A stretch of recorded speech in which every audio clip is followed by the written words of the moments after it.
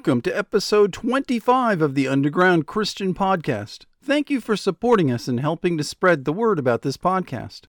Fair use warning, this podcast is produced as an educational resource and social commentary for its listening audience and does not reflect the views of any person other than the podcast producer. This podcast may contain copyrighted material. Pursuant to the fair use doctrine of Section 107 of the Copyright Act of 1976, limited use is permitted for specific purposes such as criticism, comment, news reporting, teaching, scholarship, education, and research. This podcast is otherwise copyrighted by the Underground Christian Broadcast. Phew! Now that the legalisms are out of the way, we can get straight to work spreading the truth of God in this electronic swamp of lies and deceit. It's not easy being an ambassador for truth, especially when all the news is so bad. The watchmen on the towers of the ancient walled Jewish cities probably weren't too excited to blow the horn of warning either when they saw the marauding millions of demonic destroyers approaching the gates of the city. Nobody likes to hear bad news, especially when it concerns their future well-being. It's much more comforting to live in a delusion of continuity where we believe that the future will be the same as the past, but even more so. But in a society where evil is emerging from the shadows, the future will almost certainly not resemble the past very much. When evil makes an appearance and gives us a choice, we suddenly are faced with a decision, and it's often an unpleasant decision. But in that moment, the person who remembers the very first words of the very first psalm will be comforted. It says, "Blessed is the man who walks not in the counsel of the ungodly, nor stands in the path of sinners, nor sits in the seat of the scornful, but his delight is in the law of the Lord, and in his law he meditates day and night." So when the day of decision arrives, and it may arrive sooner than we would like to believe, consider also James 1:12 and take it to heart. Blessed is the man who remains steadfast under trial. And also 1 Peter 4 verses 12 to 13. Beloved, do not be surprised at the fiery trial when it comes upon you to test you, as though something strange were happening to you, but rejoice insofar as you share Christ's sufferings, that you may also rejoice and be glad when his glory is revealed. Because the trial's coming, one way or the other, but so is Christ. So don't compound the problem by abandoning Christ when the going gets tough. For what does it profit a man if he gains the whole world but loses his own soul? There's nothing of more value to us than our soul, because that's what God values, so guard it well along with your heart and mind. As I said last week, this podcast confronts difficult spiritual issues head on, and today we have some difficult spiritual issues to confront head on. But before we do, let's review the groundwork for this series. After all, there may be some listeners who are new to this podcast and haven't had the time to go back and listen to the whole series. But even for those who have, it doesn't hurt to refresh our memories once in a while. As in the words of Abraham Lincoln, we are engaged in a great civil war. It's a civil war between spirits, and the booty being fought over are human souls. According to Jesus, the Son of God, Satan is the ruler of this world, and as its ruler, he commands the world's considerable forces. The world in this context is the social, economic, political, and military system that has been constructed to support Satan's goals and advance his tactics. The whole world lies in the hands of the evil one, said the Apostle John, and the people of this world work for Satan, some wittingly and some unwittingly. Most of his people don't think about it very much, if they think about it at all, because they are very busy running their day-to-day lives, doing important things like building their future or making a difference in the world. Into this busy world of activity and self-promotion landed Jesus, and he set about to do his Father's business. His Father is in the construction business, so naturally Jesus is in that business too. He was not in the business of building houses and other structures, despite coming from a tradesman background, but he was in the business of building a kingdom because he was a once and future king. Kingdoms need people. So Christ immediately started recruiting kingdom subjects to populate his future kingdom. Jesus said, on this rock, the rock being himself, he would build his church, which is the Greek word ekklesia. That is the word for called out ones, the assembly of true believers who will comprise the future kingdom of Jesus, the Christ. And Jesus added in Matthew 16:18 that the gates of hell shall not prevail against it. Gates are devices that are used either to keep prisoners in or keep others out. In the case of Satan's kingdom from hell, the gates serve both purposes. They are designed to keep the people of the world confined within Satan's prison, a prison of the mind and body and soul, to be Satan's slaves, and they are designed to keep God and his people out. But onto this prison planet landed Jesus, who established his church just as he said he would. The church is an invader that has occupied enemy territory, and the enemy does not like that very much. So the enemy has responded through time by unleashing the weapons it has at its disposal, mostly lies, deceptions, and fraud. But today it has far more potent weapons that it can bring into this conflict to shake and, hopefully, by Satan's standards, destroy the church. Because what territory Christ has taken, Satan intends to reduce to rubble and ashes and take back. The church, of course, is comprised of people who have chosen to accept Jesus as their Lord and Savior, and in doing so, they have rejected Satan and his kingdom. These people are called Christians.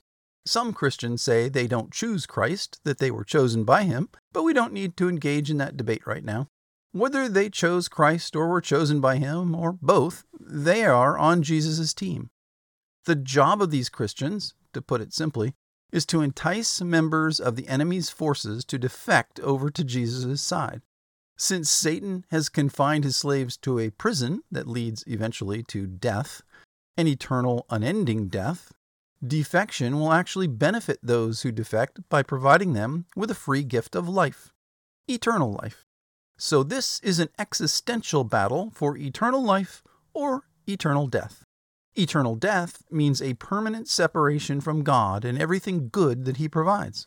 Eternal life means a permanent citizenship in Christ's kingdom that includes all the good things that God can provide.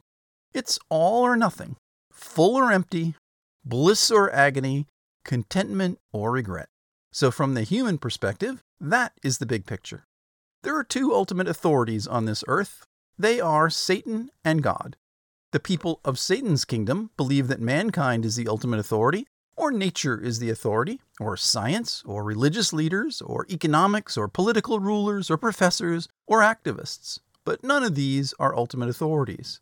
They only have a limited amount of delegated authority because the real authority lies with God and with Satan. It lies with God because he is the creator of the universe and everything in it, and therefore he is the sovereign ruler over all of it. And it lies with Satan because God gave him authority over the entire earth. So people and their institutions only have authority to the extent that God or Satan give it to them. Jesus is God's son, and in a complicated spiritual transaction, God gave him the right to rule in his place, and that includes on the earth at the right time. In John 15:5, Jesus told his disciples, "Without me, you can do nothing," meaning they can do nothing useful for Christ's kingdom unless Jesus sends the Holy Spirit to influence their activities and provide them and us with real spiritual authority over Satan. As the newly delegated spiritual ruler of the earth, Jesus has the authority to do that. To have any real impact on the kingdom of Christ, we have to allow the Holy Spirit access to our bodies, our mind, our heart, and our soul. In contrast, in John 14:30, Jesus told his disciples, "I will no longer talk much with you, for the ruler of this world is coming, and he has nothing in me." The phrase "he has nothing in me" means that Satan has no authority over him and no ability to access Jesus' body, mind, heart, or soul. Therefore, Satan has no way to influence Jesus. All spirits have the authority to enter into human bodies to influence the mind, heart, and soul of anyone who gives them a spiritual foothold, which is a form of permission. Being legalists, the satanic spirits will establish a foothold and enter a body aggressively based on any number of technicalities that allow them access. On the other hand, the Holy Spirit and God's ministering spirits will only enter our bodies to help us if we allow them to. The first is hostile and aggressive, the latter is peaceful and gentle. Jesus, being God, had independent and superior authority to Satan, so Satan had no ability to influence Jesus unless Jesus allowed it, which he didn't. Satan tried to assert his authority over Jesus in the desert at the start of Jesus' ministry, but he failed. The takeaway is that we can let God and his team influence our minds, heart, and soul to benefit Christ's kingdom, or we can let Satan and his team influence our minds, heart, and soul to benefit Satan's kingdom.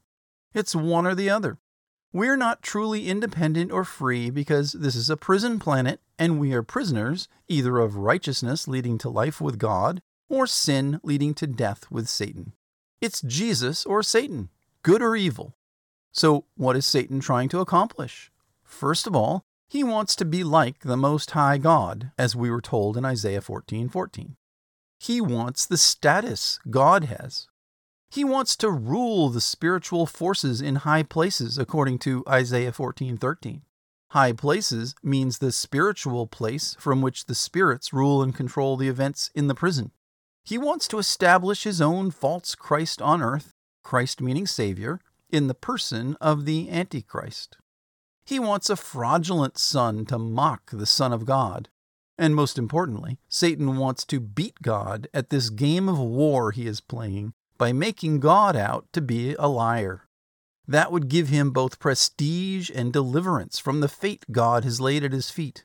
If he makes God out to be a liar, then God will have no moral right to judge or punish Satan for all the wrongs that he has committed, because God would have sinned just like every other creature. So God's moral authority would be terminally undermined. And finally, Satan doesn't want Christ to take away his kingdom.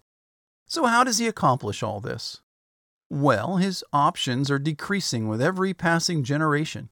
At one time, he may have had other options potentially available to him, but at this point, there are really only two options left.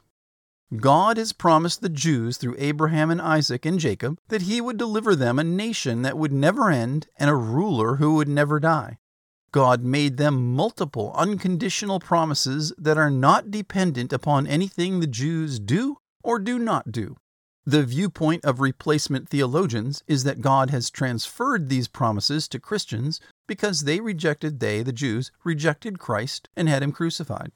These theologians' opinions notwithstanding, Satan knows the promises of God and he knows that God intends to keep them. Since God has not delivered the promised kingdom to the Jews yet, Satan could theoretically prevent God from fulfilling those promises. If he were to do that, he would make God out to be a liar. Satan has a valid point here because the replacement theology position is untenable. God did not condition his promises on Jewish obedience. If God were to transfer his promises he made to Israel through Abraham, Isaac, and Jacob to the church, he would be a liar because the church is in no way Israel and Christians are mostly not Jews. Satan would have won already. That was never the plan, and God was not caught off guard by the failure of the Sanhedrin in Israel to recognize their Messiah and act in accordance with their instructions from Scripture. The plan all along was for the Jews to reject Christ, because that would give God the opportunity to graft the Gentiles, who are the non-Jewish population, into the promised kingdom of Christ. Ironically, the Christians get to the kingdom first. But Christians can't be grafted into something that's been destroyed. God never said we're a new vine. He said the Gentiles are grafted into the existing vine. Something that isn't naturally present to the vine gets grafted into it. So how much more will that be the case for the thing that was part of the vine in the first place? It just needs to get reattached. That's the whole point of the Great Tribulation at the end of the age. It is to bring the Jews to repentance so that all Israel, the surviving part of it anyway, can be saved in Christ.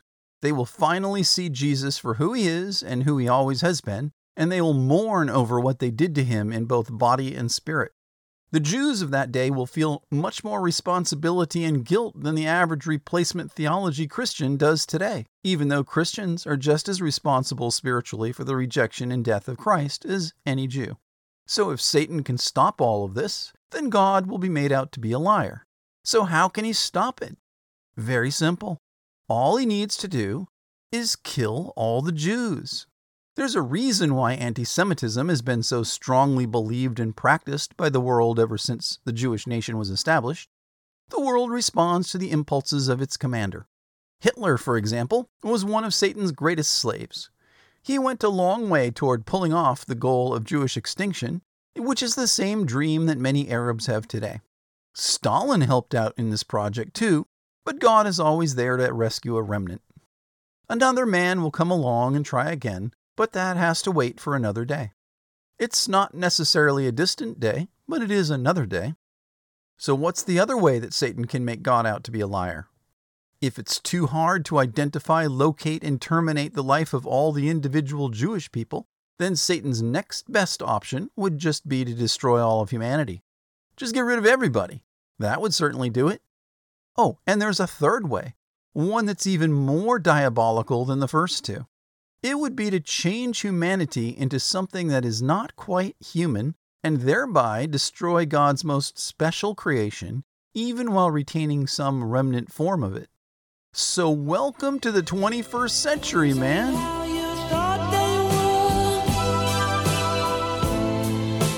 Nothing have you planned,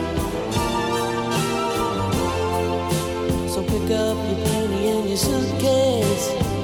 You're not a 21st century man, though you ride on the wheels of tomorrow.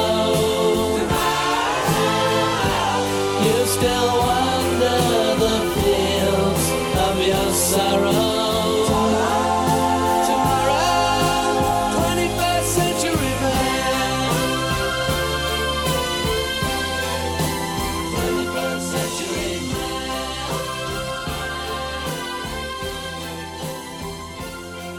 No, things are not how we thought they were, and nothing much is going to go as planned for us from this point on. But take heart. The Lord is with us, and if the Lord is with us, who can be against us? Answer: no one who will have any lasting significance. Still, the enemies of Christ are going to impose significantly unpleasant consequences for the sin of believing God and following Christ, from their perspective, sin, which is why we need to take courage to understand what's going on and devise some countermeasures. That is a neat military term for doing specific things that will impede, disrupt, or prevent the best-laid plans of Satan's men. But what are those plans specifically, and how do they relate to the plans of men? The elites of the world intend to control the political, economic, social, and military world through actions of their globalist council. Satan, though, has another plan. He intends to control the human, political, economic, and religious and military world through the actions of his appointed human son, the Antichrist. Through the Antichrist, Satan will try to kill all the Jews and enslave the rest of humanity, and if that doesn't work, he intends to kill or permanently corrupt the rest of humanity. He will actually try to do all three things at the same time. The elitists, who are led by Jews who say they are Jews but are not, intend to kill off most of humanity and permanently alter and enslave the rest, modifying themselves in the process so they can live forever. The two plans kind of go together. Both sides are more or less pursuing the same thing. Control, control, control. It's all about control. Last week, we heard Klaus Schwab say that technological change is coming like a tsunami, and governments need to adapt to that change. And then you heard his right-hand man, Yuval Noah Harari, tell us about the importance of controlling the data to implement that change, specifically biometric data. And then we heard how they are developing the ability to hack human beings for the purpose of moving us from terminal organic life forms to eternal inorganic life forms. This all sounds like really heady stuff. It's not the kind of thing that the average person thinks about much on a day-to-day basis. But that's how serial killers and political psychopaths work. They think about the things we do not, and they bring their created misery to our front door. One of the great values of studying the Bible is that it provides us with a framework by which we can understand the machinations of individual and group psychopathy, at least as it relates to biblical truth. Some people call this framework a worldview, but it's more than a worldview. A worldview is simply a way of looking at the world. It is a method for interpreting information that may be true or may be untrue. The method, not the information, although both may be true or untrue. A framework, on the other hand, is a structure that supports a larger construction, whether it's a physical construction, a social construction, or a spiritual construction. It is an integral part of the constructed whole, the part that provides both stability and form to the construction. The reason the Bible is a framework is because it both describes and gives examples of the form of the reality that we live within. It isn't interpreting reality, It is describing the substance of reality. Many people don't see the Bible that way. They just view it as a human literary creation. Those people will never be able to see reality for what it is, but instead will have to interpret reality through a worldview. A worldview is a necessary element for interpreting reality when the structure of reality is unknown and undiscoverable. It is a best guess interpretation of how data fit together and relate to other data just being information about reality. To the extent that their worldview is wrong, they will misinterpret what they are seeing. The power of a framework is that it produces a check on personal interpretations because the framework is true and does not change. It is a standard against which a worldview can be compared. Unfortunately, many Christians are sloppy when it comes to this framework. They actually take a worldview and then try to force the Bible to fit into it rather than place elements of reality into the framework that God already gave us. Always remember that a framework is not a complete structure. It is a necessary support system on which the rest is constructed and to which the rest must conform. The Bible is a framework, a structural system. It is not a complete description of anything, but all of reality must conform to it. That makes it a powerful tool to sort out truth from fiction, and there's a lot of fiction being peddled as truth these days, particularly when it comes to big data and the tools that are used to manipulate it. Yuval said that the people who control the biometric data will control the destiny of humanity, but to do that, they will need a lot of computing power. He didn't explain the connection between the data, computing power, biometrics, and destiny, but he did make it clear that he believes they're all connected. So to pull the connections together, let's start with the data. Data just means measurable or recorded information. The term data is plural. The singular form is datum, so data refer to more than one recordable bit of information. Big data refers to the size of the data set, and everything Yuval talked about had to do with big data. So let's go back to 2016 and a PBS documentary titled Big Data Revolution to get a little idea of what this idea of big data is all about. Now, I apologize for the loud background music. Apparently, the audio engineers over at PBS don't understand that background music is supposed to be in the background, not fighting for your attention. Just try to overlook that for a couple of minutes and listen to what they have to say. In the near future, every object on Earth will be generating data, including our homes, our cars, even our bodies.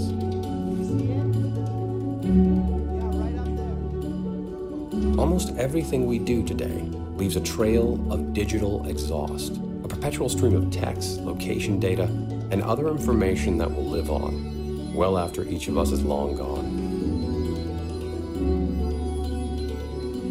We are now being exposed to as much information in a single day as our 15th century ancestors were exposed to in their entire lifetime. But we need to be very careful, because in this vast ocean of data, there's a frighteningly complete picture of us. Where we live, where we go, what we buy, what we say, it's all being recorded and stored forever.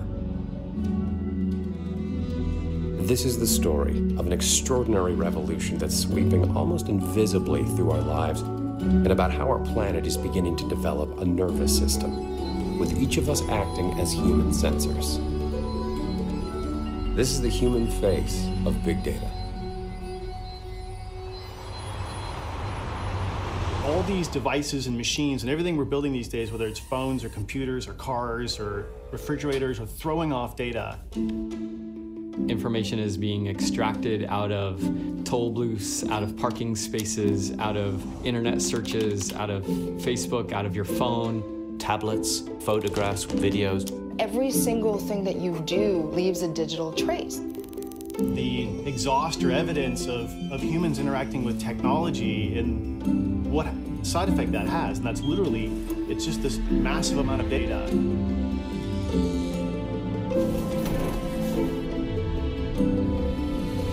What we're doing is we're measuring things more than we ever have. It's that active measurement that produces data.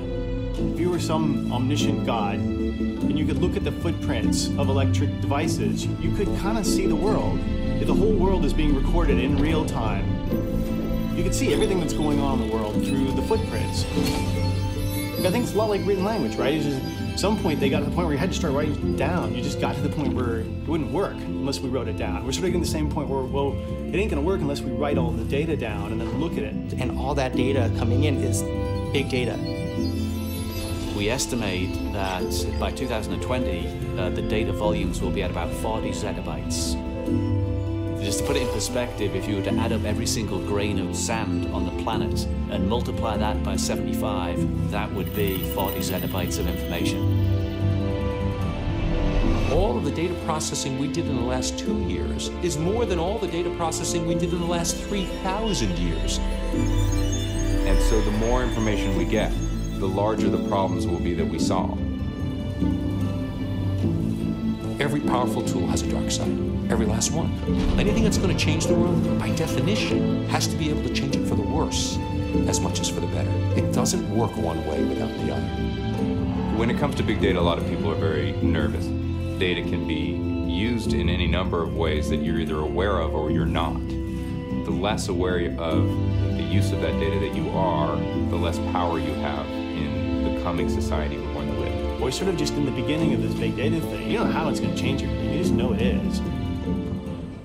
So big data is the constant generation and storage of a vast amount of information from billions and billions of electronic devices worldwide.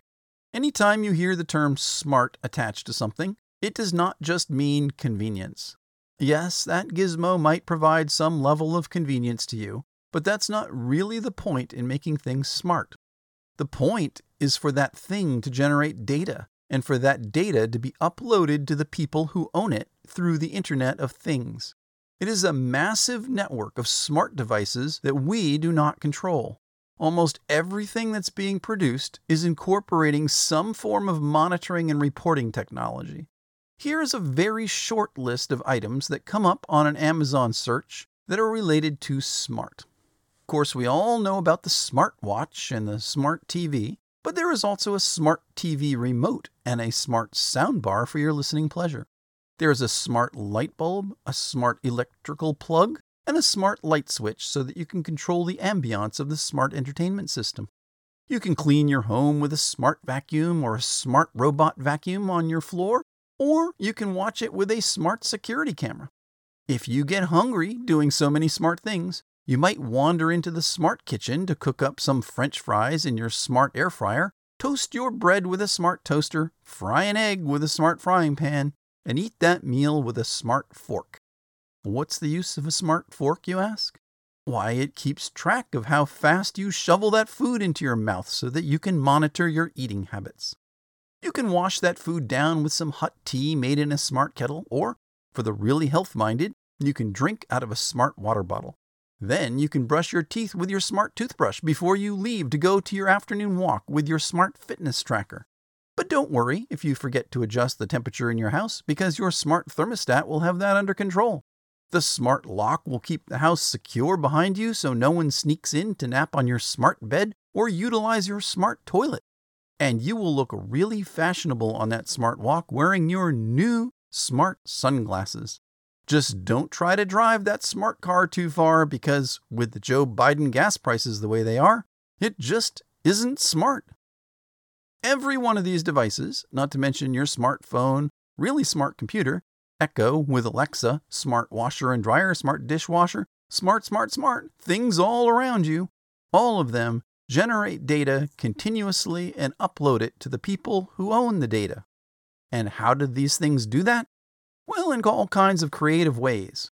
Alexa doesn't just answer questions, she also communicates everything she hears, both acoustically and electronically, to her central database.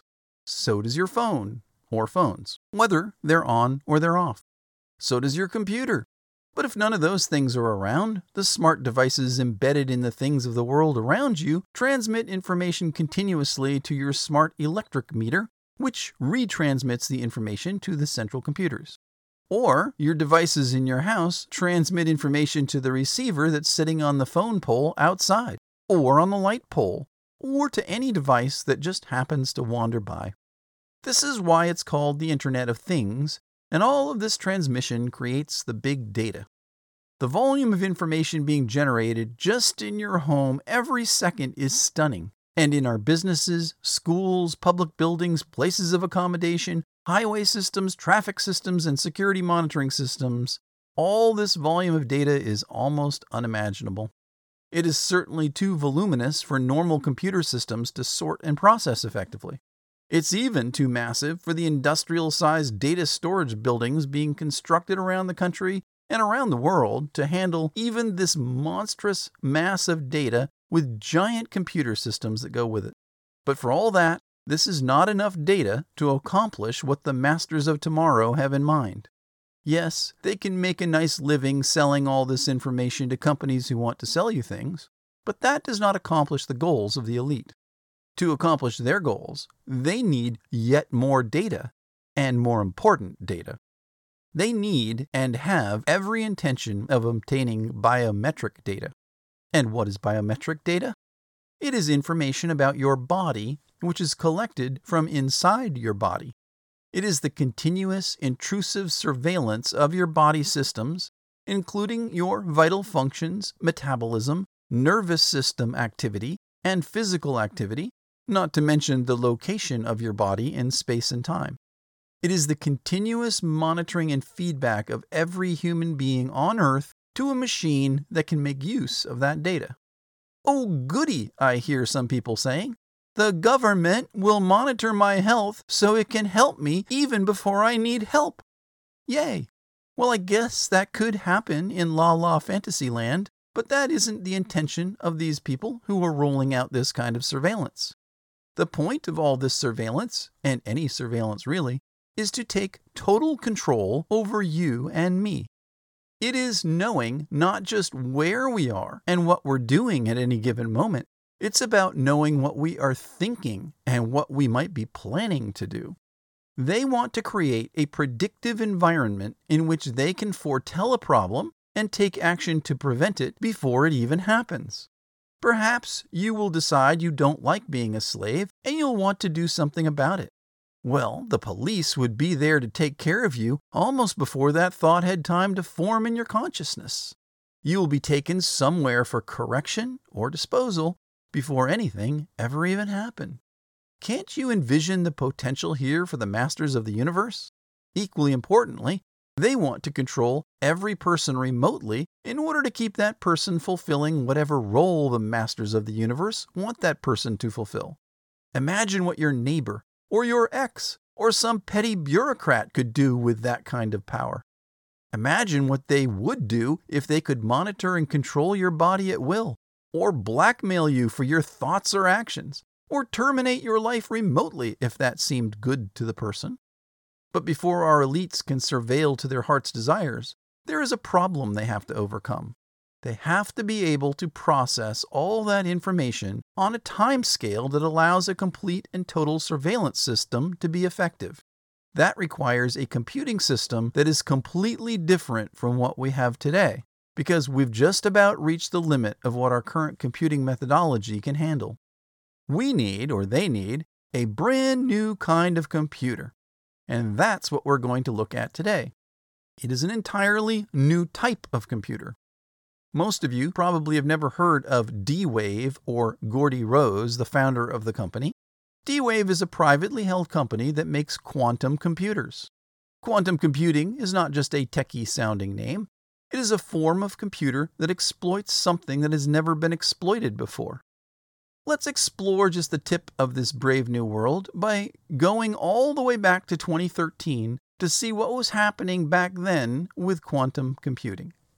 I'm going to tell you a little bit about quantum computers and why people care so much about them. There are literally tens of thousands of some of the brightest people in the world today trying to build these machines and understand them. And I'm going to tell you why. In my last 15 years of working on this type of stuff, I found that scientists divide up into two categories of zealots about this field. The first half are people who are absolutely entranced by the physics of these things. This quote is from a respectable scientist, in fact, one of the founders of this field, that may look a little strange to you who don't follow theoretical physics, but there is a very clear prediction that our most successful theory of nature makes, and that is that there are an enormous number, mind-bogglingly large number, of parallel realities, as real as this one, that have different consistent histories. So imagine a world where all of the laws of physics as we know them are obeyed, but different decisions were made along the way. Different decisions at the level of tiny microscopic particles, different decisions all the way up to what you chose to eat for lunch, and whether you chose to come to this session or not. Quantum mechanics makes a very specific prediction that all of those are as real as the thing that you remember. And this is bizarre, because we don't see those other things. But science has reached the point now where we can build machines that exploit those other worlds. And quantum computers are perhaps the most exciting of all of these that we have within, or almost within, our grasp right now. This is not a Hollywood science fiction concept. Pay attention to what Gordy said almost a decade ago. There are thousands, maybe tens of thousands of really, really smart scientists who believe that parallel realities exist, and they are actively trying to tap into them. Christians have known for a long time there is a parallel reality to the material reality of the world because we have the framework that describes it. It's called spiritual reality. Scientists who have no concept of spiritual reality instead view what they discover in the context of their evolving worldview. They determine that an alternative reality exists, but they frame it in the context of a parallel universe or universes, and then they create a machine that can exploit some characteristic of that reality that overlaps with material reality. That concept alone is mind-boggling to them, but it makes sense from a Christian perspective. There has to be some kind of overlap for spirit to be able to affect the things in the material realm. But let's continue. So people from a physics background love this.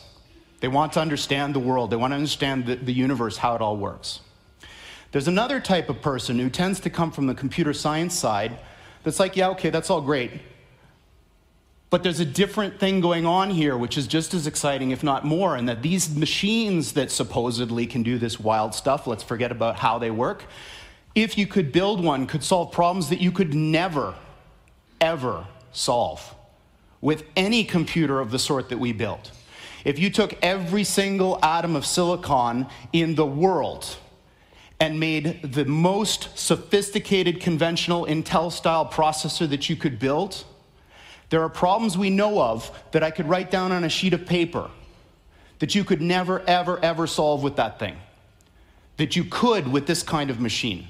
So that's very exciting. Humans use tools to do things. If you give humans a new kind of tool that can do things that you couldn't otherwise do, imagine the possibilities. Oh yeah, if you give sinful, arrogant, psychopathic human beings new tools that can solve problems that are impossible for anyone else to solve, you can just imagine what they'll do with that. Very exciting.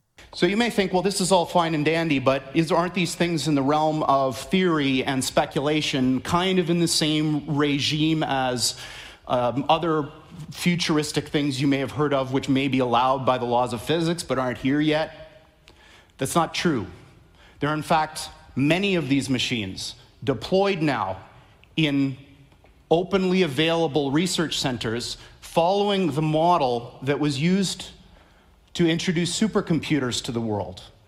They're too big and ornery and difficult to operate to put in your home, too expensive also, but you can give them to a place which will manage them as a shared resource that will offer that service to the world. And there are two of these now. One of them is at the University of Southern California. And this analogy with flight, I think, is an interesting one. So a horse can beat, or could beat, the initial flight of the Wright brothers' flight in speed. But a plane is not a faster horse. A plane is a different kind of machine. The plane takes advantage of another thing, another resource that nature gives us, this third dimension, in order to do something that matters to people better that you could do with any horse. It doesn't matter how fast you make a horse, it will never fly, at least the kinds of horses that we know about. So these types of computers now are being thought of in the same way. They're not terrifically powerful yet, but they're doing something completely different than what your computer does. And that thing is like flight. It gives these computers access to these new resources, maybe you could call them parallel universes, in order to do something that you couldn't otherwise do. And that's not the only one. In fact, the one I'm going to come back to and talk to in the context of the story that I'm wrapping this in was recently installed at NASA. And Google was the primary interested party that pulled this whole thing together. And this one is really exciting to me, because what they're going to do is apply this machine to an area that I think is fundamentally important. It's the crux of our future as humans, and that's, can we build machines like us? So here we have NASA, the U.S. government's research branch of the military, partnering with Google, the largest and most powerful internet computing company in the world, to create something that will place normal computers in the same category as a donkey cart compared to a spaceship, and potentially enable someone to build machines like us, meaning human beings. What could possibly go wrong? I guess they never saw the movie The Terminator. So, building machines like us might be possible. I certainly believe it is. I might be wrong. But what I do know is that the types of approaches that people are taking now to build intelligent machines benefit immensely from what this machine that we've built does best. So what this center is about is applying this beautiful new computational idea in the service of trying to make intelligent machines. Now, I can't think of anything personally any cooler than trying to use quantum computers to build intelligent machines, so this is very exciting to me. Steve Jurvetson has been a longtime friend and investor in the company, and for those of you who don't know him, he's a Silicon Valley investor who's probably the smartest VC that I know of, and certainly the one that's the most attuned to technological trends. He's on the board of SpaceX, Tesla, Synthetic Genomics, which is Craig Venter's company, is trying to build artificial life, and D-Wave, and that's it. And this is his particularly poetic way of framing the difference between the machines we build and conventional computers. This is what they look like. There are two of them. These are from our lab in Burnaby in British Columbia. From the outside, they look like giant black monoliths, big metal boxes, about 10 feet on a side, 12 feet tall. And they are powered, they have a fridge inside them, a refrigerator that cools these chips to almost absolute zero. Just a wisp, a fraction of a degree above absolute zero. Hundreds of times colder than interstellar space. Amongst the coldest and most isolated and extreme conditions that humans have ever been able to engineer. These fridges, interestingly enough, which are called pulse tube dilution refrigerators, have a thing called a pulse tube, which emits a sound roughly once per second, which sounds eerily like a heartbeat. So if you have the opportunity to stand next to one of these machines, it is an awe-inspiring thing, at least for me. It feels like an altar to an alien god. They really are impressive machines. It seems like an altar to an alien god because it is an altar to an alien god. They just aren't mentioning that in public yet. At the heart of this big box is a tiny chip about the size of your thumbnail. And on this chip resides all of the wonder and magic that makes this thing go. I'm not going to describe in any mathematical detail how it all works, but let me give you an analogy. In quantum mechanics, there's this concept that a thing can exist in two states which are mutually exclusive, at the same time, quote unquote. And I'm using those words because the English language was developed before we had concepts to describe what these things actually are doing. But I'm going to give you a roundabout way of understanding this. Imagine that there really are parallel universes out there. And now imagine you have two that are exactly identical in every respect, all the way out to the horizon as far as we can see, down to the last little atomic detail of every single thing, with only one difference. And that's the value of a little thing called a qubit on this chip, which is a contraction of quantum bit. And that qubit is very much like a bit or a transistor in a conventional computer. It has two distinct physical states, which we call 0 and 1 for bit.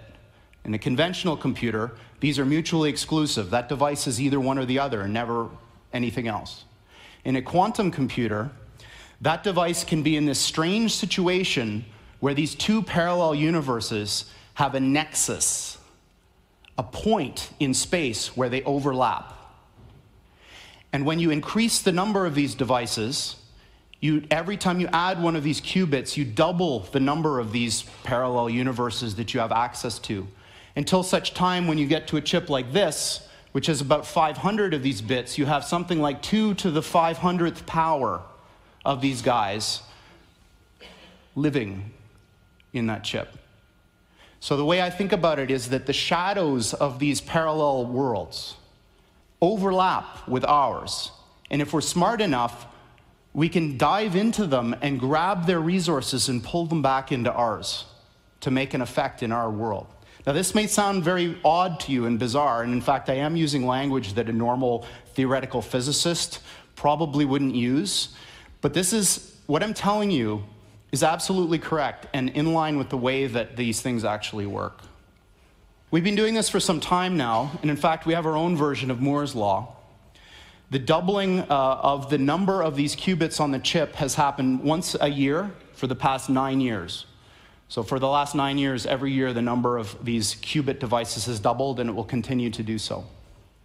As a point of reference, in terms of how fast these things are, in one generation of chip, the one from the system that was installed at USC to the one that Google and NASA have now, the speed of the device went up by almost 500,000.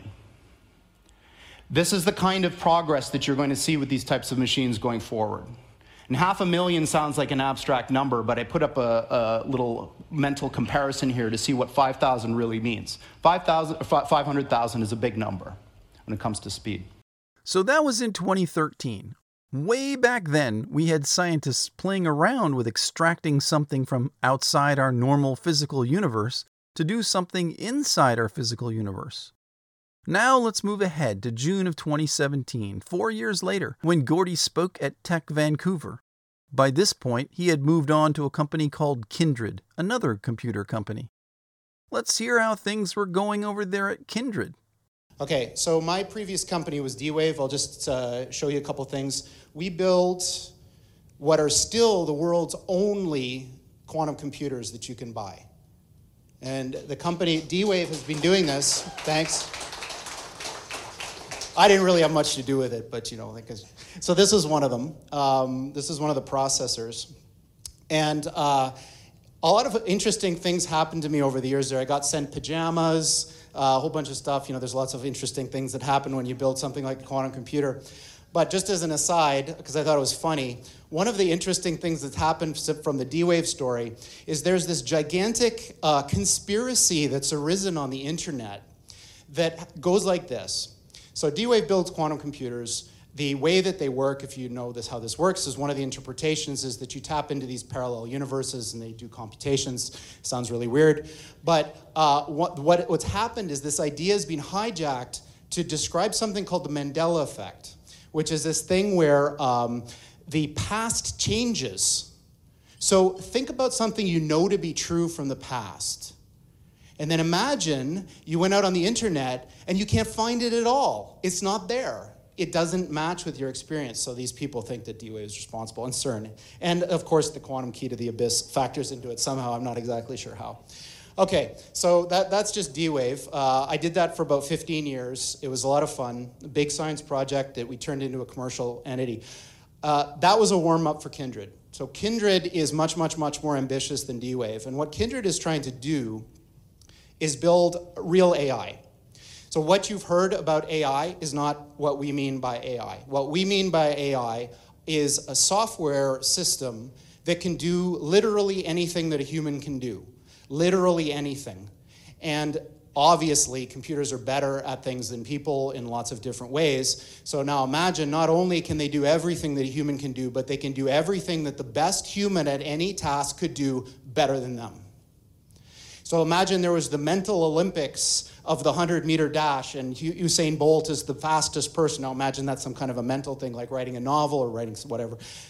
Imagine now that the thing is so much faster than Usain Bolt, like, for example, it's a spaceship, yeah? It's still doing the same thing, but it's doing it so much better because we're limited, because we're people. So what Kindred is trying to do is solve this problem. How do you build machines that are better than people at everything? Now, there's a mental block that we have here when we think about this. Because when you think about that, one of your questions might be, for example, what are the applications of this? So imagine this. Imagine, for $10, let's say, I could build a machine, like a little robot that had fingers and eyes and all that, and it could do your job better than you, no matter what it is, and I could sell that to your employer for, say, $15 and make a profit, instead of having to pay you $100,000 a year. Now imagine that was true for every single job. So that's what we're talking about here, is a complete and utter transformative change that of the likes of which has never been seen before in the history of humanity, making the Industrial Revolution look like a little tiny blip on the path that humans have taken from when we emerged from the ooze a few billion years ago. All of these people love to bring up the 4-billion-year-old ooze. So Gordy is a man who makes it his business to imagine a lot of things, and in this case, he imagines that his machines will put every single person on the planet out of business and out of work. And that's what these people call transformative. Gosh, you say, what's so bad about that? All these machines doing everything we do, but better, and we humans can just lounge around eating Cheetos and watch the Jets lose again. Well, my friends, that's called a delusion. Not the Jets losing, but the sitting and lounging around. That is not the future that Gordy is imagining, because if the machines are better than us at everything, they will be much better at imagining a future than we will be, and that cannot be good. So let's continue.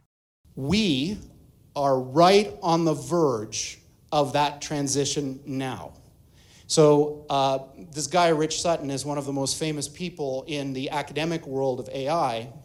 And like many, when asked, when will this happen, he says things like this: 25% chance within 13 years of this thing that I'm talking about. You know, when you think about what you read on the news, you know, CNN, BuzzFeed, whatever, they're all kind of the same nowadays. Think about how unimportant that thing is that you're reading if this is true. Yeah? So what does this have to do with aliens? So Sam Harris, who I quite admire, is a very interesting guy, was reciting this parable at a TED Talk that he was giving, and it goes something like this. So I'm the President of the United States. So I received this message from the heavens. So my microwave dish, my SETI dish, finally captures something. And what it says is, in 50 years, or 13 years, we're coming to your planet. You gotta be ready. Now just imagine what would happen if that happened. A super intelligent alien race beamed down a message to all of us Earthlings saying, we're coming July 13th, 2030, and boy, you better be ready because the mothership is landing right on the front lawn of the White House or wherever you wanted to land on that day. The amount of resources that would be marshaled to try to figure out what to do would encompass the whole world. AI is just like that. So when this thing that I'm talking about happens, it's going to be exactly the thing that you're thinking about those super intelligent AIs. So the one thing I can tell you is they're not going to be like us. In Revelation, the world encounters numerous aliens who wreak havoc on the world. These aliens are called demons, and they come from the bottomless pit. Kind of like the bottomless series of parallel universes Gordy was talking about back in 2013. Now he is telling us that something is coming. Something really, really big is going to come through this artificial intelligence and computer network system they're building, and whatever this something is not going to be like us. And I can assure you, whatever they manage to bring out of their dark little hellhole AI computer system is not going to be anything like us, because that is exactly what Jesus already told us. Maybe that's one reason why D-Wave is a giant black box that sounds like an ethereal heartbeat. So alien means, different. These things that we're building are not going to be people. They might be really smart, they might be really good at all sorts of different things, but they're not going to be like us. They're going to be aliens. And they're going to be, I'm sorry to say, way smarter than every single person in this room, in ways that we can't even comprehend. So this, of course, triggers a lot of alarm. One of the guys who talks about this is Elon, who says things like this, like, when you do this, beware. Because you think, just like the guy in the stories, that when you do this, you're going to put that little guy in a pentagram, and you're going to have your holy water out, and you're going to wave it at the thing, and by God, it's going to do exactly what you say and not one thing more, but it never works out that way. So this is an attitude that some are having, this emerging alarmism about the way this is going to go. But these words, demons, doesn't capture the essence of what's happening here. Oh, yes, it does. I'm with Elon on this. He said, quote, "With artificial intelligence, we are summoning the demon. You all know those stories where there's the guy with the pentagram and the holy water, and he's like, yeah, he's sure he can control the demon. Well, it doesn't work out." End quote. I don't know if any of you are turn-of-the-century weird fiction fans, but there's this guy named H.P. Lovecraft, who's a very famous American weird fiction author. And he espoused a view which is called cosmicism. And the essence of cosmicism is cosmic indifference. So what he was saying is basically, yes, there are these massively intelligent entities out there, but they're not good, they're not evil. They just don't give a shit about you even in the slightest. The same way that you don't care about an ant is the same way they're not going to care about you. And these things that we're summoning into the world now are not demons, they're not evil, but they're more like the Lovecraftian great old ones. There are entities that are not necessarily going to be aligned with what we want. Notice how these people slip up once in a while and let little things come out. They aren't as smooth with the information as they think they are. These things, he says, that we are summoning, that's a correct description of what they're doing. These machines are the tools they are using to summon something. His characterization of the things that are being summoned as being indifferent is incorrect, however. Mr. Rose is a smart guy, and I think he's deliberately whitewashing something about these things that he already knows, or at least suspects. If you want to know what a demon in a human body would look like in real life, it would look a lot like Mr. Rose. So this transition is really, really massively important for our entire species to navigate. And going back to that thing that Sam Harris was saying, nobody is paying attention. This thing is happening in the background while people bicker about politics and what's going to be in the healthcare plan in the U.S. And underneath it all is this rising tsunami that, if we're not careful, is going to wipe us all out. Recall last week that we heard Mr. Schwab talk about a technological tsunami that was about to hit the world in such a way that it will require governments to adapt. When the really smart people who are trailblazing the technological tsunami all start using the same terminology, you can bet there's some backroom coordination going on. The Bible says that in the end times, all the governments of the world will get behind the demonically empowered Antichrist to form a unified one-world government. Doesn't it seem like it's all coming together nicely? So, on that pleasant note, we're hiring people to try to make something like this happen. Chuckle, giggle. It's so very funny, isn't it? A demon might find it hard not to laugh, especially with all the hopeful students in the room thinking this is so cool a project to work on. After all, these students grew up consuming the predictive programming of Hollywood science fiction, so of course this is the kind of place they aspire to work. There is so much going on in the world that we don't know about, much of which has a real potential to create an almost literal hell on earth. Maybe you don't care too much about yourself in this slow-motion train wreck of a culture. Maybe you figure you'll just die and go be with Christ, and, frankly, that's great. But what about your children or your grandchildren? Is that going to be their choice? What about your spouse, your parents, or your neighbors? Do they matter? Or is Christianity just about us personally? Jesus called us into his kingdom for a time like this. We have a job to do, to warn others of what's coming. We are furthermore to help them understand the implications of the complex things that are going on so that they don't make decisions that will have an eternally deleterious consequence for their existence. To do that, we must know what's going on, who's doing what, and what it means when they do certain things, and then we have to find a way to convey this important information to others. I have a secret to tell you that I got right out of Revelation. There are going to be a lot of people killed in the lead up to the Great Tribulation, and even more in the Great Tribulation. So if you're thinking that you can just die and go be with Jesus, hey, you might very well get your wish. But until God decides to let that happen, if you are a Christian, you have a personal duty to help as many of your friends, family, and neighbors as you can avoid making a decision that could lead irrevocably to their eternal condemnation. But we haven't even gotten to that point in this story yet. We have more groundwork to lay first, but so little time to lay it. Let's hope I'm wrong, but in case I'm not, please join with me and become one of those despised and hated watchmen on the wall who try, often in vain, to warn others of the approaching tsunami of hell.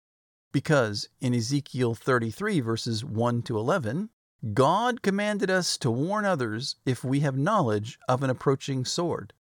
The word of the Lord came to me, Son of man, speak to your people and say to them, when I bring the sword against a land, and the people of the land choose one of their men, and make him their watchman, and he sees the sword coming against the land, and blows the trumpet to warn the people, then if anyone hears the trumpet but does not heed the warning, and the sword comes and takes their life, their blood will be on their own head.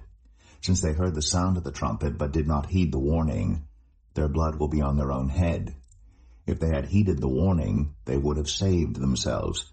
But if the watchman sees the sword coming and does not blow the trumpet to warn the people, and the sword comes and takes someone's life, that person's life will be taken because of their sin. But I will hold the watchman accountable for their blood. Son of man, I have made you a watchman for the people of Israel. So hear the word I speak, and give them warning from me. When I say to the wicked, you wicked person, you will surely die, and you do not speak out to dissuade them from their ways, that wicked person will die for their sin, and I will hold you accountable for their blood. But if you do warn the wicked person to turn from their ways, and they do not do so, they will die for their sin, though you yourself will be saved. Son of man, say to the Israelites, this is what you are saying. Our offenses and sins weigh us down, and we are wasting away because of them. How then can we live? Say to them, as surely as I live, declares the sovereign Lord, I take no pleasure in the death of the wicked, but rather that they turn from their ways and live. Turn from your evil ways. Why will you die, people of Israel? You have been recruited by God as a loyal listener of this podcast. God does not want anyone to die eternally, which is why he sends warnings and recruits people to shout the warnings. But God will condemn those who act wickedly without repentance, whether they act wickedly as an active participant or wickedly as a passive bystander. Be kind, patient, brave, and consistent in your testimony to others, and if catastrophe finds us, let it find us doing the hard work of Christ. If you found this podcast interesting, useful, or important, please recommend it to someone you know and give it a happy face or whatever your app has to encourage others to listen. Hey, even bribe them. Please pray for this podcast to reach more people and help them personally and spiritually.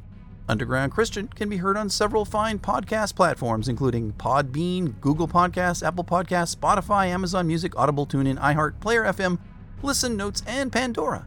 If you wish to contact me, please send an email to undergroundchristian@outlook.com.